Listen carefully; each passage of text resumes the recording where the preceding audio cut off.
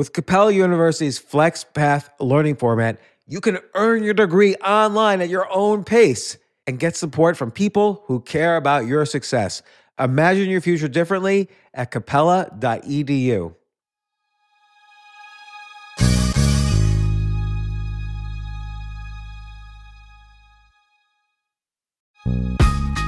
This isn't your average business podcast, and he's not your average host. This is the James Altucher Show. Today on the James Altucher Show. Sometimes I get these emails from people, I'm 23 years old and I don't know what my passion is in life. Is it too late for me? Am I a failure? And that's just so ridiculous. First off, maybe you're not really meant. It's not like we were born and we're so different from the other trillion species on this planet that we have this God-given passion. Each one of us is this unique fingerprint or snowflake or whatever that is meant to have this special purpose in the world. We're not, it's much more important to just be relaxed and calm and be good to the people around you than have this overriding purpose.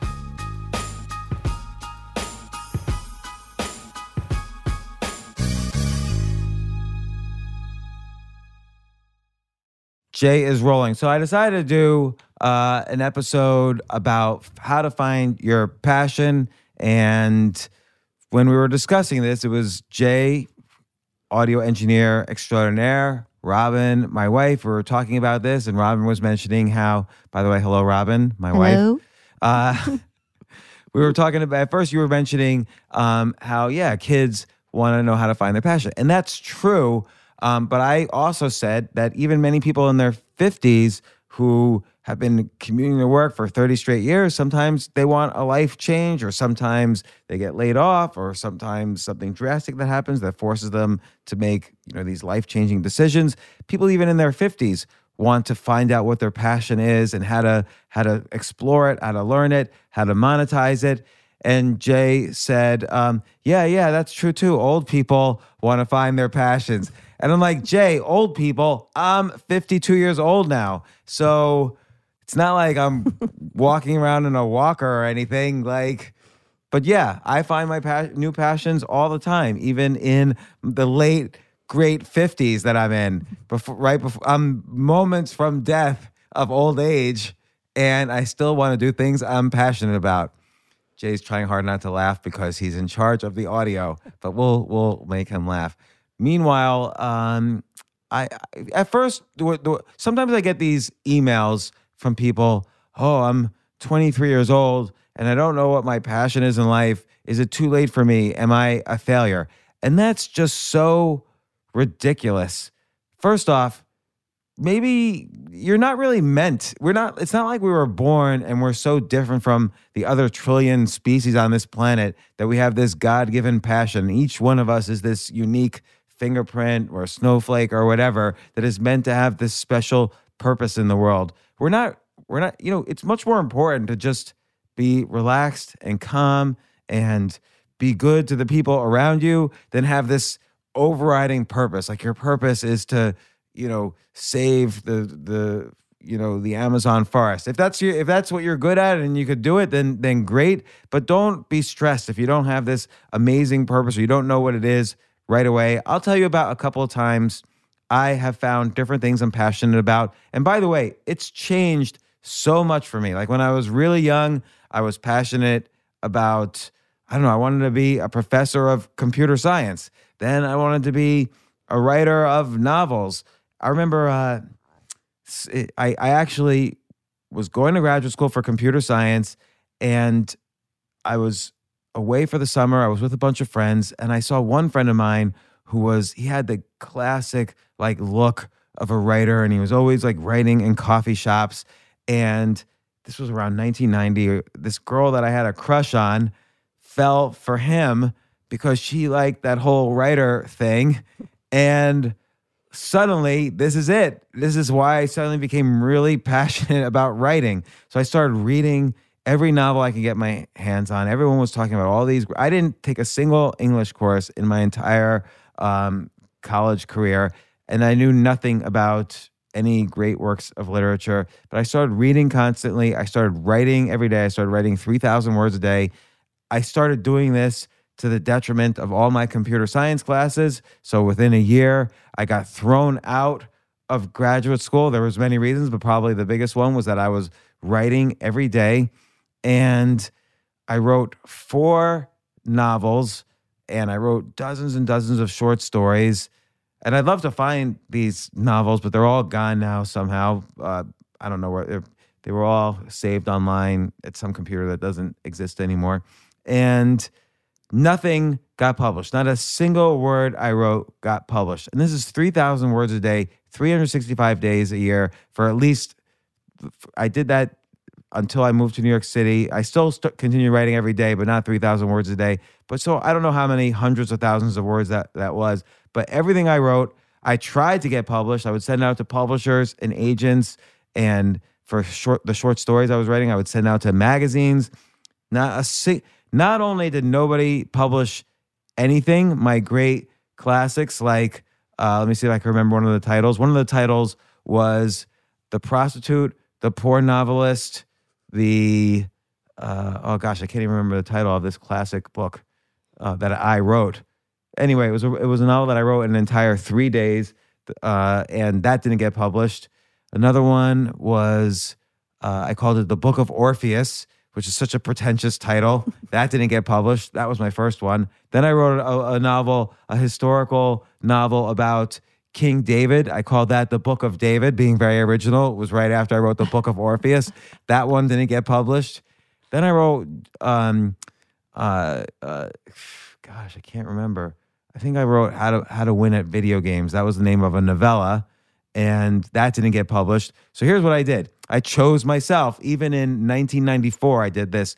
I printed everything up on it's almost the size of a mini pad. Like it was supposed to fit in the palm of your hand, and you could read it in one direction and then turn it upside down and read it in the other direction. So I printed that up on the copy machine at my work. I'd already been thrown out of graduate school, and I was working as a computer programmer, but I wrote the program in the first week, and then I kept telling everybody, oh, it's really hard. I'm still working on it. And I never had to do any programming again. I just focused on writing. And I printed up like a couple hundred copies of this mini book of a bunch of my short stories and 2 novellas. And I went to every bookstore in town. This was in Pittsburgh, Pennsylvania. I went to every bookstore in town, and I let them sell my little booklet for 25 cents. So that was my first self-published booklet. I think the overall booklet was called How I Saved the World from Mutual Assured Destruction. And that was the novella with that title. You'd read one direction, then you turn it upside down, and you'd read How to Win at Video Games in the other direction. And I sold out about 80 copies of that book for 25 cents a copy. I put my phone number in the back of the book. One person called me, and we had I don't remember the conversation at all, but that was my first self-published book. And then I decided, you know what? I need connections. And so I was watching TV. Whenever I wasn't writing, I was usually watching TV. And I was obsessed with both MTV and HBO. And so I figured I want to work at HBO. And I applied for a job there. And I also applied for a job at JP Morgan, the bank. JP Morgan offered me a job for $80,000 a year salary, which would have, for me at the time, I was making $27,600 a year as a computer programmer. So I would have gone from $27,000 and change to $80,000 a year. HBO also offered me a job. They offered me $40,000, half of JP Morgan. I took the HBO job because I was very serious about my quote unquote passion, which was writing. I thought I could go to HBO as a computer programmer, and then once I was in the big city, magic would happen, and the next thing you know, I would have a TV show on HBO, and I'd write all the novels I want, and everything would get published, and it would be amazing. It didn't work out that way. I ended up, one thing led to another. I got obsessed with doing a TV show for HBO. I had a big attempt at that. That's another story. Then I tried another TV show. I'll talk about that for a second. I had a friend of mine who was very funny. She was a woman. That's why I use the pronoun she. And I told her, put an ad in the paper and say, you want to go on a blind date. And at the time, people put ads in newspapers, not like now. This was 1995. And so I said, put an ad in the paper, or 1996, put an ad in the paper and say you want to go on a blind date. And so 100 people responded, and she picked the location for the date. Now, what we did was a couple hours before her big date, we wired up the whole restaurant. We've had video cameras everywhere. We had audio everywhere. We were sitting on either side of the table she was at, and we had audio there. And we videotaped the entire date. The date didn't know. We called this blind date, and just insane things were happening. We videotaped 2 of these so-called episodes, and on one of them, the entire date, the guy was wondering whether he was confiding in her. He was trying to figure out if he was straight or gay. So he was kind of dating both sides, men and women, to sort of figure it out. And then the next episode, the guy actually got a phone call from his wife in the middle of the date. And then he still continued the date, and we had a release form for him to sign at the end. He wouldn't sign the release form until Amy, my friend, would agree to have sex with him, which she didn't agree, so I think. And then we videotaped it. We pitched it around. We pitched it to HBO. Everybody loved it. But then, as became common whenever I pitched a TV show, nobody ever called me back ever again. And I even worked at HBO, so that was frustrating. But then I got obsessed with being an entrepreneur. Then I got obsessed with being an investor. Then I got obsessed with writing again and podcasting, playing poker. I became so obsessed with poker, I played it for 365 days straight, including the day my oldest child was born. I was there for the birth, but then left afterwards to play poker. So passions change. But one thing I realized, if you want to find your passion, there's a couple of techniques I realized. One is figure out what you were passionate about at age 13 or 12, kind of this critical age, right in between childhood, puberty, adulthood. Figure out what you were interested in, what you were passionate about then, and see how it aged. So for instance, if you were interested in sports, but now you're this, overweight, out of shape guy or lady in her 40s or 50s, and obviously you're not going to be a professional athlete, maybe your passion aged from sports into fantasy sports, and you could start a fantasy sports league or bet on it or write a blog about it. I picked that as an example because Matthew Berry, one of the first guests on my podcast in 2014, he went from being a Hollywood screenwriter to hating it, to switching his interest, to going back to sports. He got obsessed with fantasy sports. He started blogging about it. And now he's the number one or the only anchor ESPN has ever hired for fantasy sports. And even when I walk down the street with this guy, people recognize him and thank him for all his fantasy sports picks and so on. So he was a great example of seeing how his passion aged.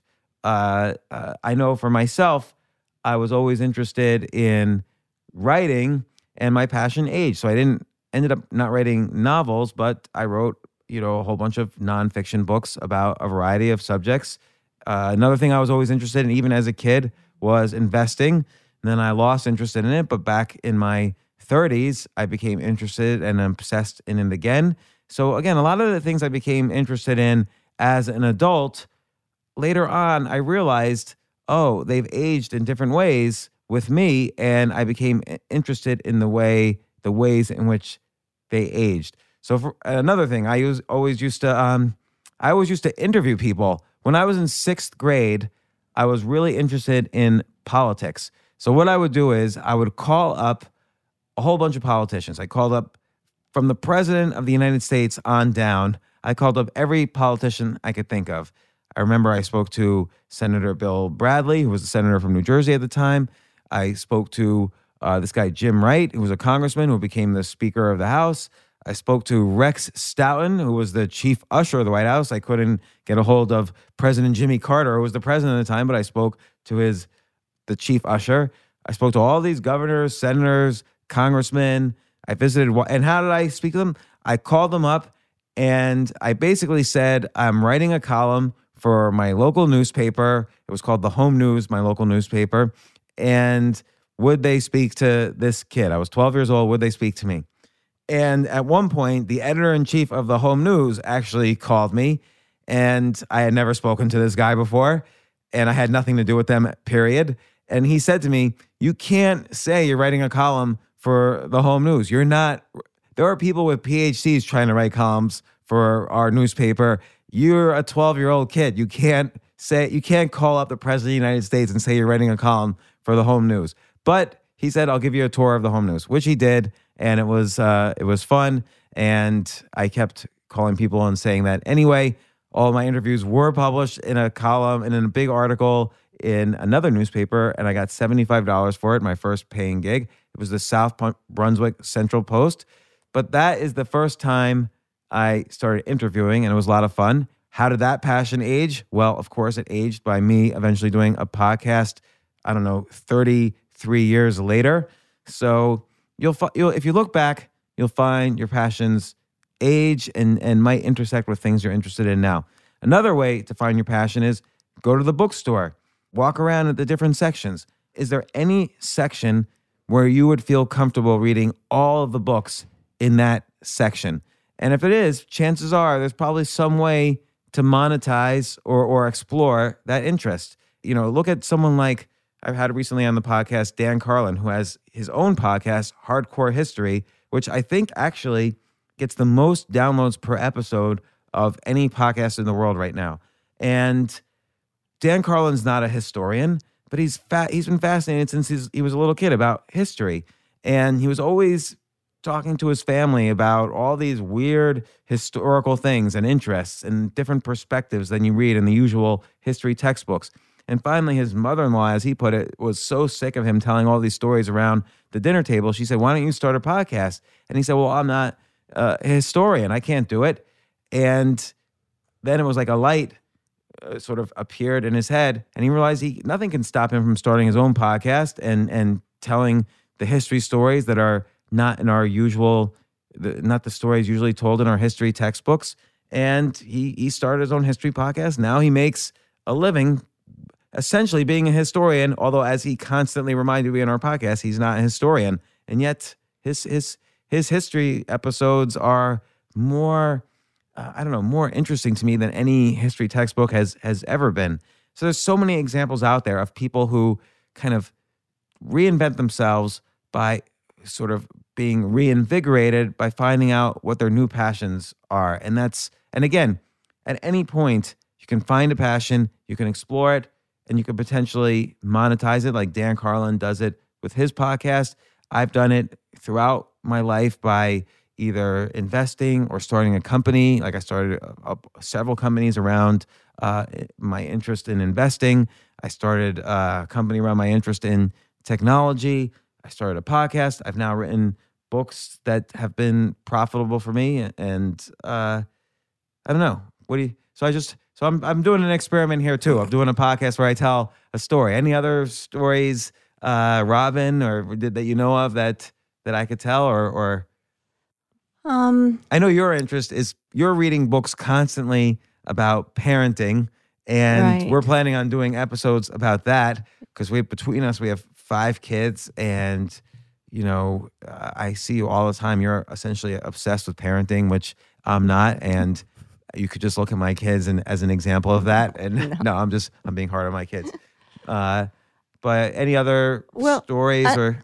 I think that, it's like with our kids at their ages, it's a question about what is their passion, because we want them to be happy. So I've sort of been focusing on that. When you were a kid, did you have a passion? And I was just thinking about that. Horses. Yeah, you were in I was rodeos. How old were you when you first entered into a rodeo? High school. So probably my freshman year. And so did you practice? How often did you go I don't know, what do you call it? I Practice rode on a horse. Every day. Horse practice. You went every day horseback I riding? rode, yes, because that's just what I did. And what would you practice jumping over the things? I did, but my mother did not want me to do that. I was not allowed to do that, but I loved it. You did it anyway. I did it anyway. Who cares about your mom? and then did you practice I've seen you do all these Yes, rope tricks? Did you my practice roping. those? Yeah, I did. Did you have It a was tutor just for fun. those? No, I didn't have a tutor. I had my mother, who was professional rodeo, so she taught was? me. Yeah, I didn't know that. Yeah, she's one of the first women in PRCA, What's the PRCA? Professional Rodeo Association. What's the C? Professional Rodeo And cowboy or cowgirl? and yeah, I think so. I don't know. I And don't know, I'll have so to look at that. And so, okay, so you had a passion and you were interested in. What else were you passionate about as a kid? Well, let's see. I loved art, and that was something that I carried through because I became a hairstylist and trained, in doing color. So that was my, I guess, hair was the muse that I used. Well, now also with art, I see you do art all over this house that we live in. So I had a house or an apartment in New York City with basically no objects in it. I was just coming off of this 2.5-year period where I threw away all my possessions and was living in Airbnbs. Then I got an apartment, had nothing in it. You moved in, and suddenly one day I left. There was nothing in it. I came back, and I thought I was in the wrong apartment. There was stuff everywhere. There was like art from like every country in the world. There was your art, and you even been making art recently. Like you did that thing with the fabric that where you could, if you rub your hand on it, you could make all sorts of shapes and colors and drawings, and then you frame that. And now people, whenever they come over our house, they get like obsessed with these with these things. So you're still doing your passion has aged with you in the venerable years of the 50s, as Jay would put it. You're an old woman now. So it's a creative. Always been a creative person. So I think a lot of my creativity has been with how to manage kids. So that's sort of where a lot of my energy. Like hang them upside down outside of that window. What do you mean? What do you mean your creativity is how to manage kids? Well, what creative thing would you do managing your kids? Well, you have to be creative and figure out, because each one of them, is different. So you have to be able to, manage that. And you have to come up with something unique for each one of them, and how to deal with all the issues that arise. Well, what's an example? Well, let's see. So with the girls, boys, boy problems, problems with their friends. And I've seen you deal with that. Like every situation, it's like they have a new, particularly girls, and I have 2 daughters, you have 2 daughters. So we both see this, and it's as if they have a new situation every single day with friends, particularly after puberty, with friends, boyfriends. Somebody was talking about somebody else, but then they heard the other person talking about it, and now everybody, all of them are upset, and they're crying. Not always crying, but and you. It seems to happen all at once too, because they have the same cycle. So it's like, actually, you might know this, but I don't. Do all 4 of our girls, are they on this other cycles synced, particularly when they're all living under the same roof? Well, if they live with us all together, yes. Like this summer? Typically that happens, I think. Did that happen? Do you know if it happened? I don't know if that happened, because I'm not keeping track of that. But there are apps for that now, which I just found out about, which was interesting, to keep, their cycle. So I was like, wow, I need that so that I know when I can approach them. So without getting yeah, you don't even want to deal with your own daughters having PMS. So that explains a lot. But I'll tell you, the craziest thing I ever had was passionately interested in. This was around like 8th grade, and I got passionately interested in meditation. And I didn't want to tell my parents because I thought it was against their religion, so I was ashamed to tell them. But I would skip school, and as much as possible, and there was this field in back of my house. I would run across this field, this farmer's field, and then this bus went straight from the highway in back of that field to New York City. I go into New York City, and there was this kind of cultish meditation group, and I would just sit and meditate with them all day. And then at night, I would meditate, and I would in the morning, I set my alarm for 4:45 a.m. and I would meditate for like an hour. I don't know. I think I thought I was going to get like psychic powers from this. That was like my initial goal. And I did this for about 3 years, this obsession.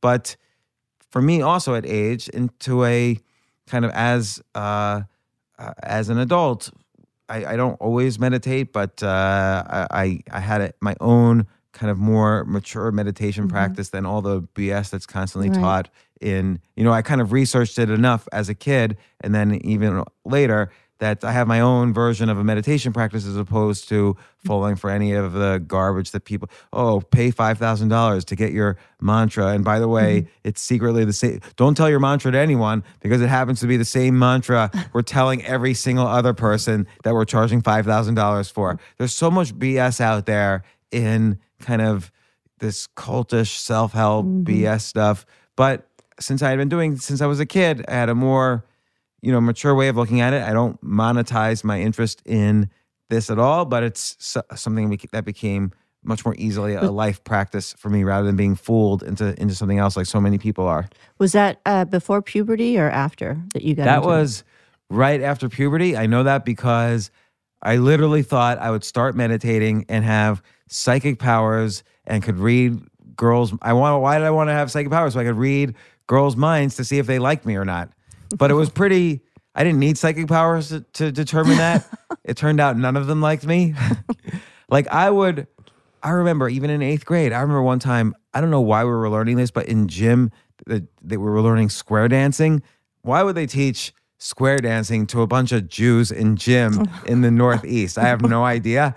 But I remember no girl wanted to physically touch me. And so they would all whisper to each other, you don't have, just hold your hand like 3 inches from his. You don't have to actually touch him. Just have the motion as if you're touching him. No girl liked me. One time, this was in 10th grade, I asked a girl out and literally she started immediately running. She started running as fast as possible away from me. Another time I asked a girl out, she also ran, but also yelled at the same time, not in a million years, which I viewed as an ounce of hope that maybe in a million, she didn't rule it out completely. She said maybe in a million years, something like that.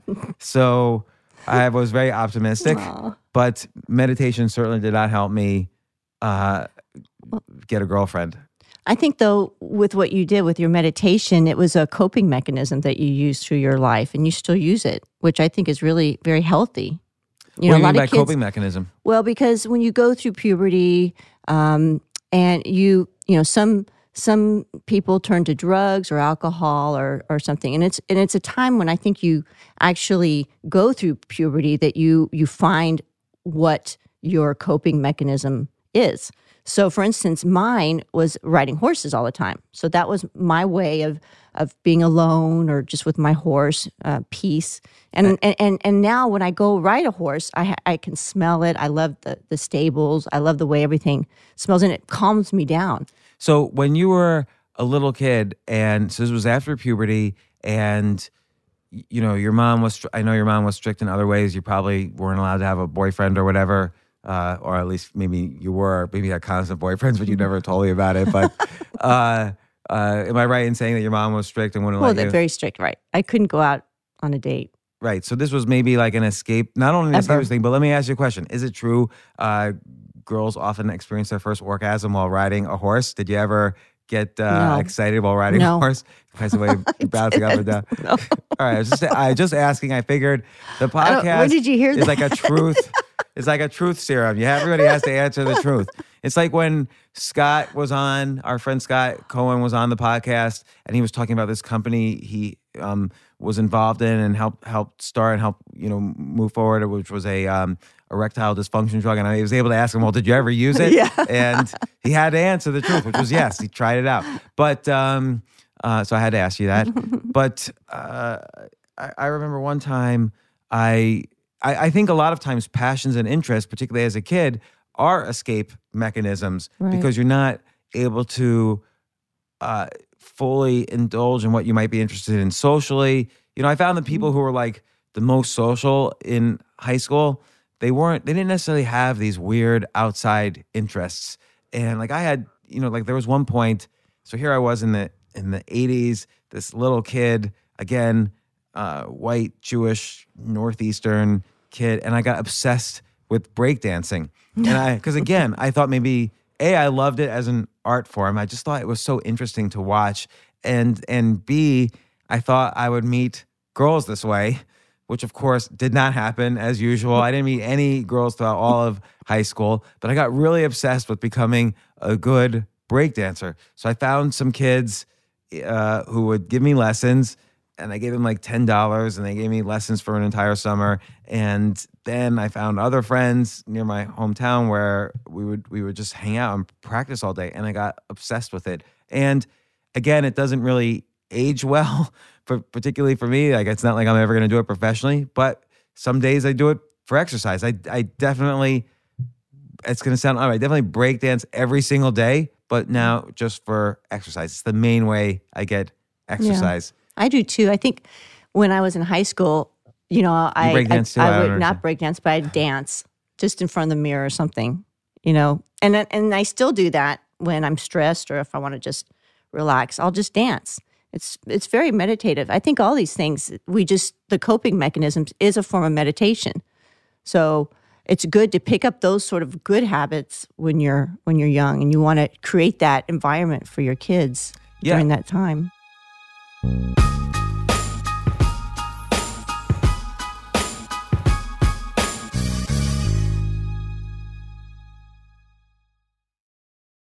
Yes, it's totally true. Airbnb has changed my life. If anything, they have made my life so much better. Like, I used to live in Airbnbs. I lived in over 100 or 200 different Airbnbs over a 3-year period, and I loved it. I became a really good guest of Airbnbs, and I got to know lots of hosts. So when I initially owned a house, of course, the first thing I thought was, I'm going to turn my house into an Airbnb because I travel a lot. So why leave my house unused when I can make a side income by letting others Airbnb my house or come to stay in my house as guests? And having my own Airbnb or being a host for Airbnb has allowed me to do just that. And I've met other hosts. I've actually spoken at Airbnb's host conference. I think it was in 2017. I met so many just nice hosts. It's a great community. And I love, turning my own home into an Airbnb. Like, I'm traveling to Austin next month. My home's going to be an Airbnb while I'm away, and I'll stay in an Airbnb. I'd rather stay in like a 3-story house Airbnb than in one tiny hotel room in the middle of Austin during South by Southwest. So listen, while you're away, your home could be an Airbnb. Many people host on Airbnb, but there are people who are just letting their house sit empty, who've never thought about it or didn't realize their space could be an Airbnb. Hosting can easily fit into your lifestyle and is a great way to earn some extra money. So if you have a home, but you're not always at home, then you have an Airbnb. Your home might be worth more than you think. Find out how much at airbnb.com/host.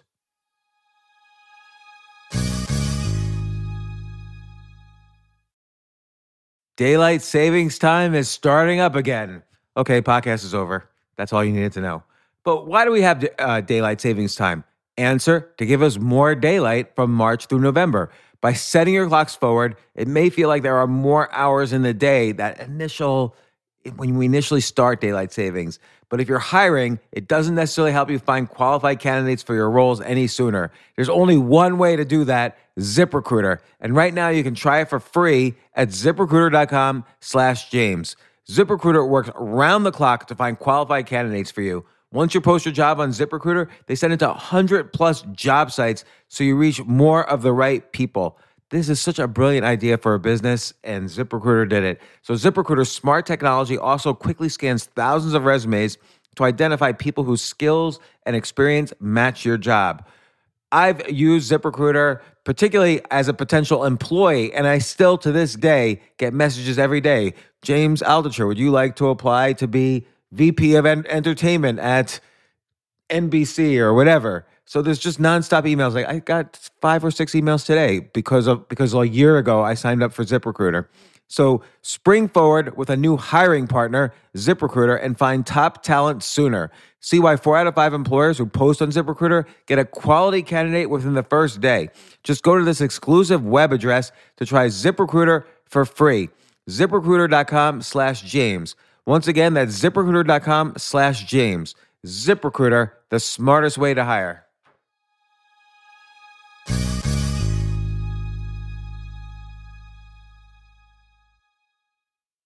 Hey, listen, men's health is important. Men act all cocky and like they don't need anything. But the reality is, as you get older, there's some things you need. And it often feels like we're too busy to take care of our health problems. Like, I'd rather do anything than go to the doctor or the dentist or the pharmacy or whatever. But now you don't have to waste your time if you use HIMS. HIMS, HIMS, HIMS is changing men's healthcare by providing simple and convenient access to science-backed treatments for erectile dysfunction, hair loss, weight loss, and more. The entire process is 100% online, so you get a new routine of improving your overall health faster. Jay, you listening to all this? Yes, I definitely gonna use him from now Not on. that you need it. You're young and healthy. James, I'm 35. You're getting there. You might need it. Who knows? But if prescribed, your medication ships directly to you for free and in discreet packaging. No insurance is needed. You can manage your plan on the HIMS app, track progress, and learn more about your conditions and how to treat them from leading medical experts. Start your free online visit today at hims.com/James. Can you imagine that? There's a whole section just with my name on it. hims.com/James. That's how much I am representative of the kind of person who needs HIMS. That's HIMS.com/James for your personalized treatment options. HIMS.com/James. Prescriptions require an online consultation with a healthcare provider who will determine if appropriate. Restrictions apply. See HIMS.com/James for details and important safety information. Subscription required. Price varies based on product and subscription plan.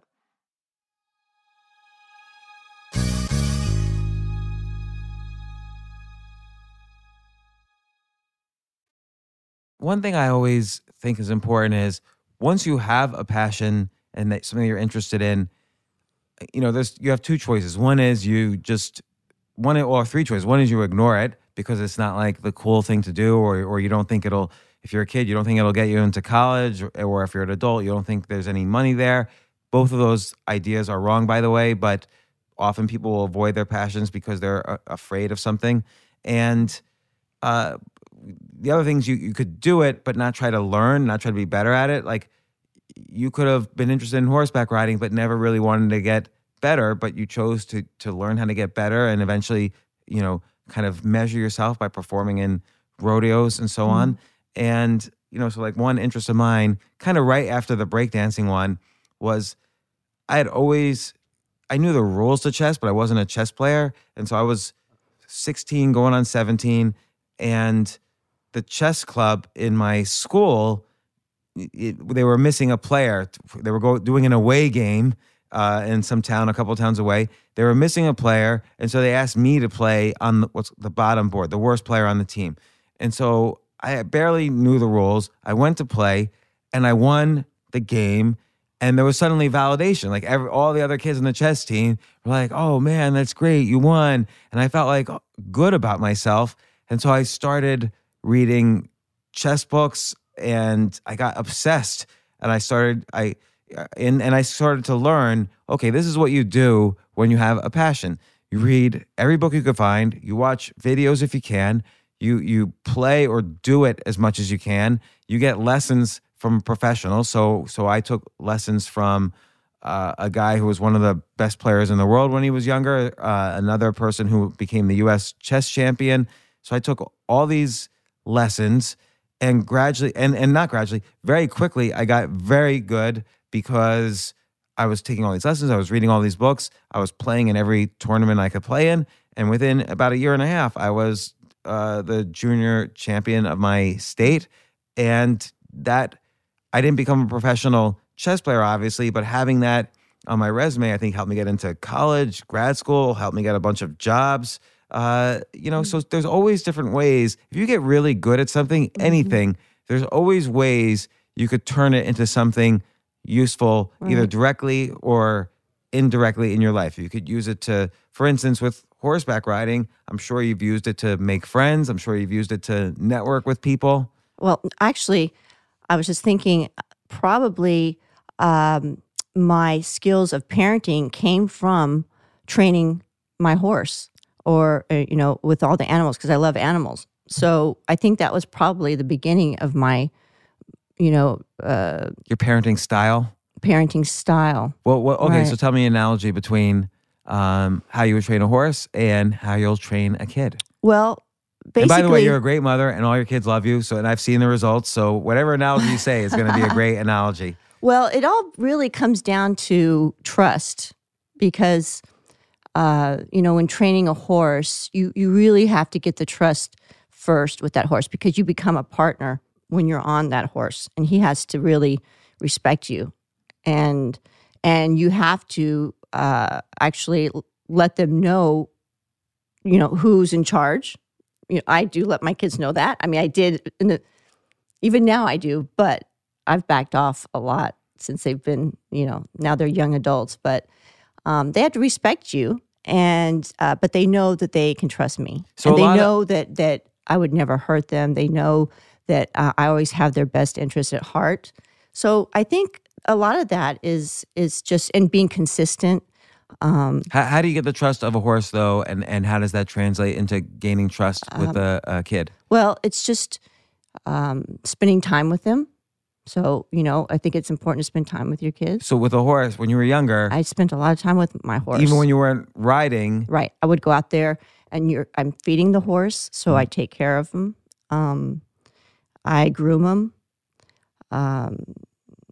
I talk to him. It's just funny because he was like my best friend. I mean, I had many horses, but each one of them, they were like my best friend. So they really liked me. Sometimes they would get in trouble, because they would bug me off or something. what do you mean bug you off? Well, they would kick me off. They would just throw me off. And then, so that okay. was not fun. Okay, so when they did that, what did you do? How did you? Well, they got in trouble. They got timeout. So what does that trouble. mean? Like, what would you say? So- What would you do? Well, that means, first I'd have to go catch them because they'd run off because they knew they were in trouble. But I'd take them back to the stable, and so the thing is like if I couldn't catch them, I couldn't do anything. If they did something, they tried to kick me off or bug me off, I would have to manage it right then and there. I couldn't correct the horse if I caught him down the road because he wouldn't remember what he did. Right. So okay, Even let's with say, children are so- like that too. so So let's like say- if they do something wrong, you've got to correct them right there. but I'm curious with the horse. Like, so let's say you're sitting on the horse and it does something. It tries to kick you off, but it fails. But it did something bad. What would you do? Well, each horse was different. So sometimes I would turn him and he'd have to go in a circle just so that I was able to get control over him at that point. So the And so horses this- are huge, and you right? would do So you that have to by, make like- sure that you're in control and not them. So you would like pull back on the reins. I would and pull twist a little. Oh, I would pull towards myself, and I would turn from one with just turn them. So what's the to go equivalent in with a kid? circle. So what was what? What's the equivalent? Well, the getting back into equivalent control. is having them, stand there. You go down to their level. And then you beat them. No, but you just have to. It depends on what age too. I mean, like when they were really little, of course, I'd have to hold them. They'd cry. I'd have to hold them. They'd want to leave. You can't do that. It's just all different levels of parenting at different times and different situations. Because when they're just walking and children, small, you want them to listen to you. Otherwise, they could run out in the street and get killed. So it was really important. So like for instance, a kid one of your kids might want to just rush out into the street, and you say no, that's bad, and they still try to rush out in the street when you're not looking, and then you catch them. Right. So what do you do right then? Well, so what my kids didn't do that only because I trained them from the time they were walking that if I said no, it took me a while for them to not do something because they really wanted to keep doing it. But yeah, so when they I disobeyed, had to hold on. No, I couldn't trust them to that point. I mean, I'd always hold on to them or, because I knew they were not able to listen. But once they were, I don't know how 5, 6, 7 years old, they could understand. And if something did, I was always around them, but if they did go towards the street, I would say freeze, and they would have to freeze. They would freeze. So I knew that was a word that I said freeze, they would freeze. And I used that many times. But if I did it, there was probably some times though, very in the beginning, where they disobeyed that. And I'm just curious how you trained. And that would have happened inside a park or inside my home or something, but I would have never trusted that to happen in a busy intersection, let's say, because it was too risky. But how did they learn that there would be Consequences? Consequences, yes. Because there were always consequences if they didn't do it, Like what would a consequence be? Would be with your horse. It was you would pull them back and go in a circle. Then they would come in. I'd have to put them in timeout, or they wouldn't, depending on their age. They weren't. They had a privilege taken away. They couldn't. Yeah, they couldn't go to a party, or they had to stay home inside all weekend. Whatever their age appropriate. So and what's interesting is because this started off about talking about passions and what happens to them later on, is that every area you get expertise in, it's special to be an expert in something. You learn things that are beyond what you would learn if you just simply like baseball and like watching baseball games. You never really become, let's say, an expert on baseball. If you don't really study the game, if you don't really, read books or read all the analytics or whatever, you never become an expert. It's okay. You enjoy it throughout life. There's nothing wrong with that. But when you become an expert at anything, it kind of tinges every area of life after that. Like the things you learned by becoming an expert enough to participate in a rodeo, you're able to apply that to your relationships later. Like you mentioned your kid relationships, but I know you apply it to your husband-wife relationships as well. This sort of thing. I'm a well-trained husband at this moment. And it's the same thing. Like, again, when I was obsessed with like chess or investing or writing, all of these things, whether I monetize them or not, different things that I learned on the course of becoming an expert or mastering these areas have been incredibly useful to me later in life. You could take anything that I'm sure any of you were interested in when you were younger and see the parallels between that and what you're doing, later on in life. And for instance, you've told me stories about how when you started and owned your own hair salon. You had 70 employees, and a lot of the things you learned about interacting with customers, I mean, I see you apply to this day just in your relationships, like how you talk to people, how you're vulnerable with people, and then they're vulnerable with you. And it's like a natural instinct for you, which I think you probably learned from dealing with customers back then. Right. No, it's true. I learned so much dealing with the public, and it was just a one-on-one. And we were very expensive back then, and the clients expected a lot, and but the situations that occurred during that time. What's the craziest situation that anyone ever confided in you? And that's another thing too. You learn you're like a black hole, so you can hear everything, but you'd never tell that to anybody else until you're on a podcast 20 years later. And that's where gossip. We never did that, and that was important, I think, for these people. But I think the craziest things, and this happened more than once, where we would have to book. The husband would call, and he wanted to book an appointment for his mistress, but then we knew that the wife was going to be coming in, so we had to make sure. We had a great receptionist, and so she was able to manage all these. Like I said, it happened more than once, so. We just could not put them in the same room or at the same time. And it's pretty interesting. How many instances of people, either men or women, of people cheating did you see while working in basically a very public-facing social company like a hair salon? I mean, it wasn't super common, but it was common enough that it was like, wow, I can't believe this is going on. It was basically a function of your business to kind of manage. Yeah, one of the functions of your business was to help juggle this for either the men or the women. Right. No, was it more men or was it more women? Men. Yeah. So, but like women wouldn't come in and confide in you that, I don't know what to do. I'm having this affair. I don't know whether to leave my husband or not. No. Wasn't as common. And most of my clients were women too, and never had that situation. So again, finding your passion, check out what you were interested in when you were 12, 13, 14 years old and see how it's aged through now. Another thing is you can't find out, by the way, you're passionate about something until you do something. So I never was able to see, I'll just use chess as an example. I was never able to say, oh, I'm passionate about getting great at this until I started actually playing games and tournaments and so on. Stand-up comedy, I would never have realized I was passionate about it. I mean, I was always a fan, but I never realized I was passionate about it unless I actually went up on stage a bunch of times and did it. Entrepreneurship, again, I never would have had a passion for it if I didn't try it. It's not like sometimes people say, oh, I want to be an entrepreneur, and they've never done it. They don't realize how hard it is. You have to figure out simple ways to start something, to experiment with something, and that could be the topic of another podcast, how to do these experiments. But you can't think your way to passion. You can't read your way to passion.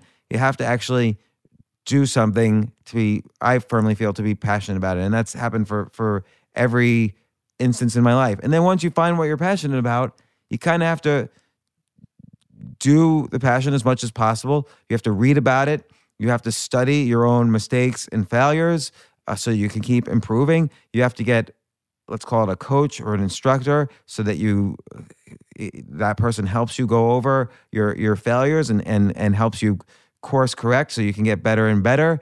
And there's all sorts of skills you have to have. Like, you have to be able to network well. You have to go where other people are doing the passion. You have to figure out how to test yourself and measure your success. You have to figure out what all the micro skills of that passion were. So like, for instance, if you're passionate about business, the micro skills are sales, marketing, ideas, execution, negotiating, and on and on. So you have to get good at all the separate micro skills. And Robyn, you were just raising your hand. What did you want to say? No, but it's interesting because I wrote this down. I think that sometimes what you're good at, like you said, it encourages you because you think, wow, I'm getting all the validation and it feels good. And so that's something that I think with kids, if they're good at something and they want to continue that, and as an adult as well, but also being curious. You were always very curious. Yeah, you have to be very curious. I think it's very important to ask questions and to do experiments. I mean, and I'm an entrepreneur. I've always been my whole life. And I think that's part of it is being able to take that risk and to not let something that you're afraid of stop you. I think that's the biggest thing that I could say is, it is scary, but do it, try it. Even in small ways. Like, again, That's it's right. How do you construct, like, I know a lot of people who have a business idea, and what the first thing they want to do is they want to raise a lot of money. They want to hire a bunch of programmers. They're going to spend 2 years building the product and then release it. No, I'm 100% sure with every business idea, there's ways to experiment for little to zero money, most likely zero money, and in very little time, and you could test out your idea. You could do your idea in some small way.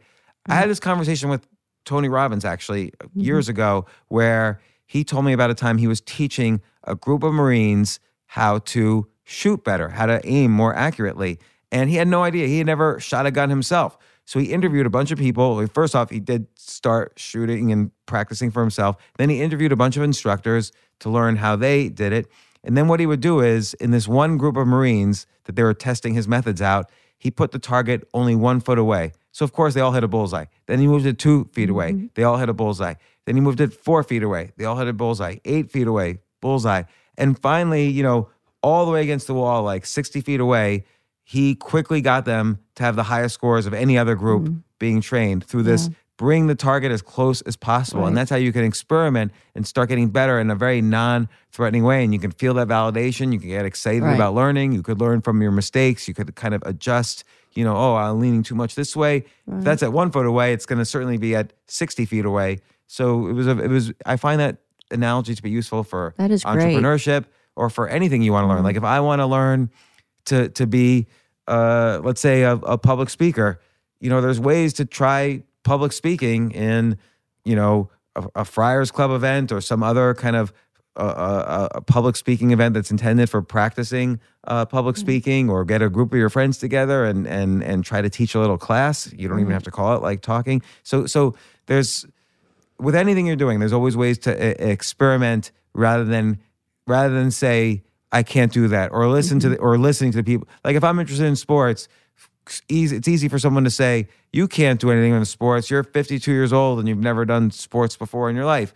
Well, maybe there's experiments I can construct that will get me more and more involved in the sports that I'm interested in. It's all your story. It's all what you believe inside of your head.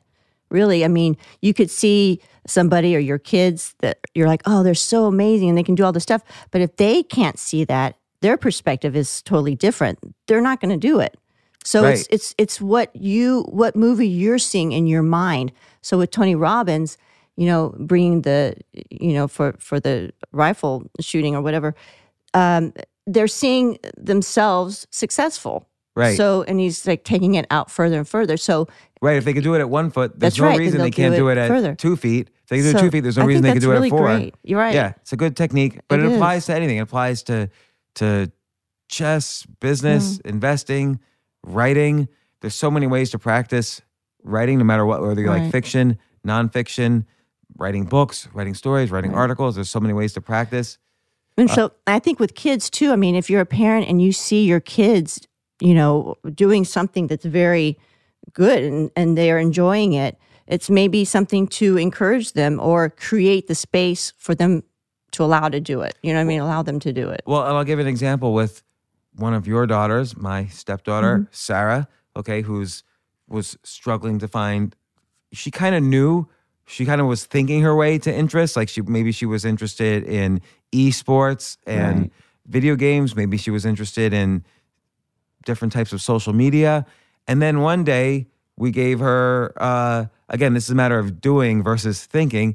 We gave her we got a friend of mine, Wally, Wally Green, who's been on the podcast. He's a great ping pong professional.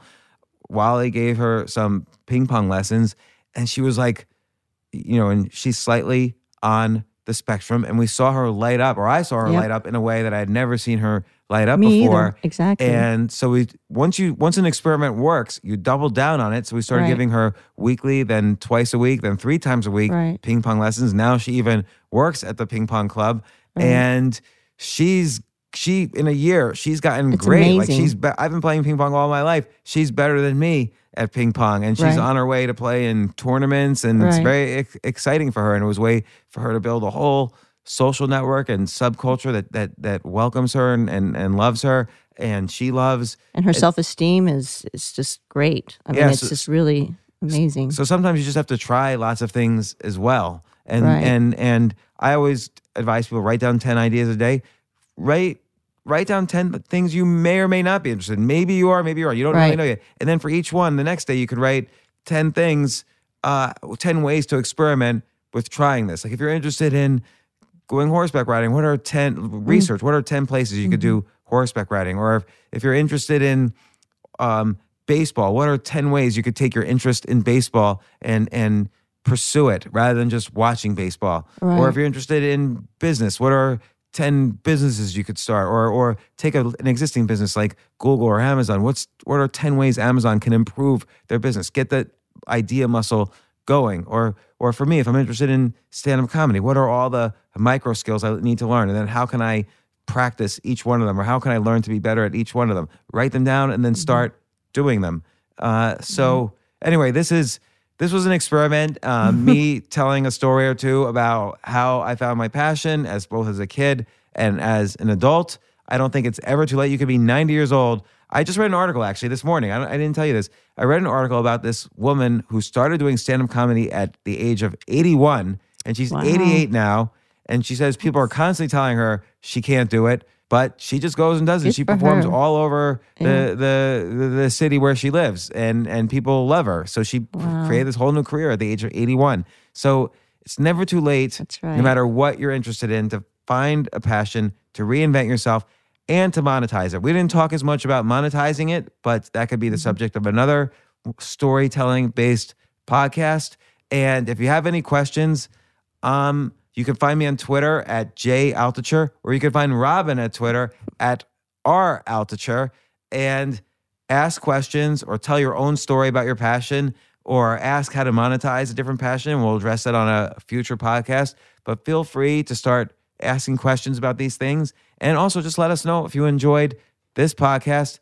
Thanks so much for listening. And Robyn, thanks It for was fun. I had fun. thanks for joining me the first time you're on the podcast. I know I interrupted you a lot, but I'll do it less and less in the future. So don't tweet. Stop interrupting your own wife. I know someone's going to tweet that. And Jay, thank you for calling people in their 50s old to kick this off. And thanks for listening.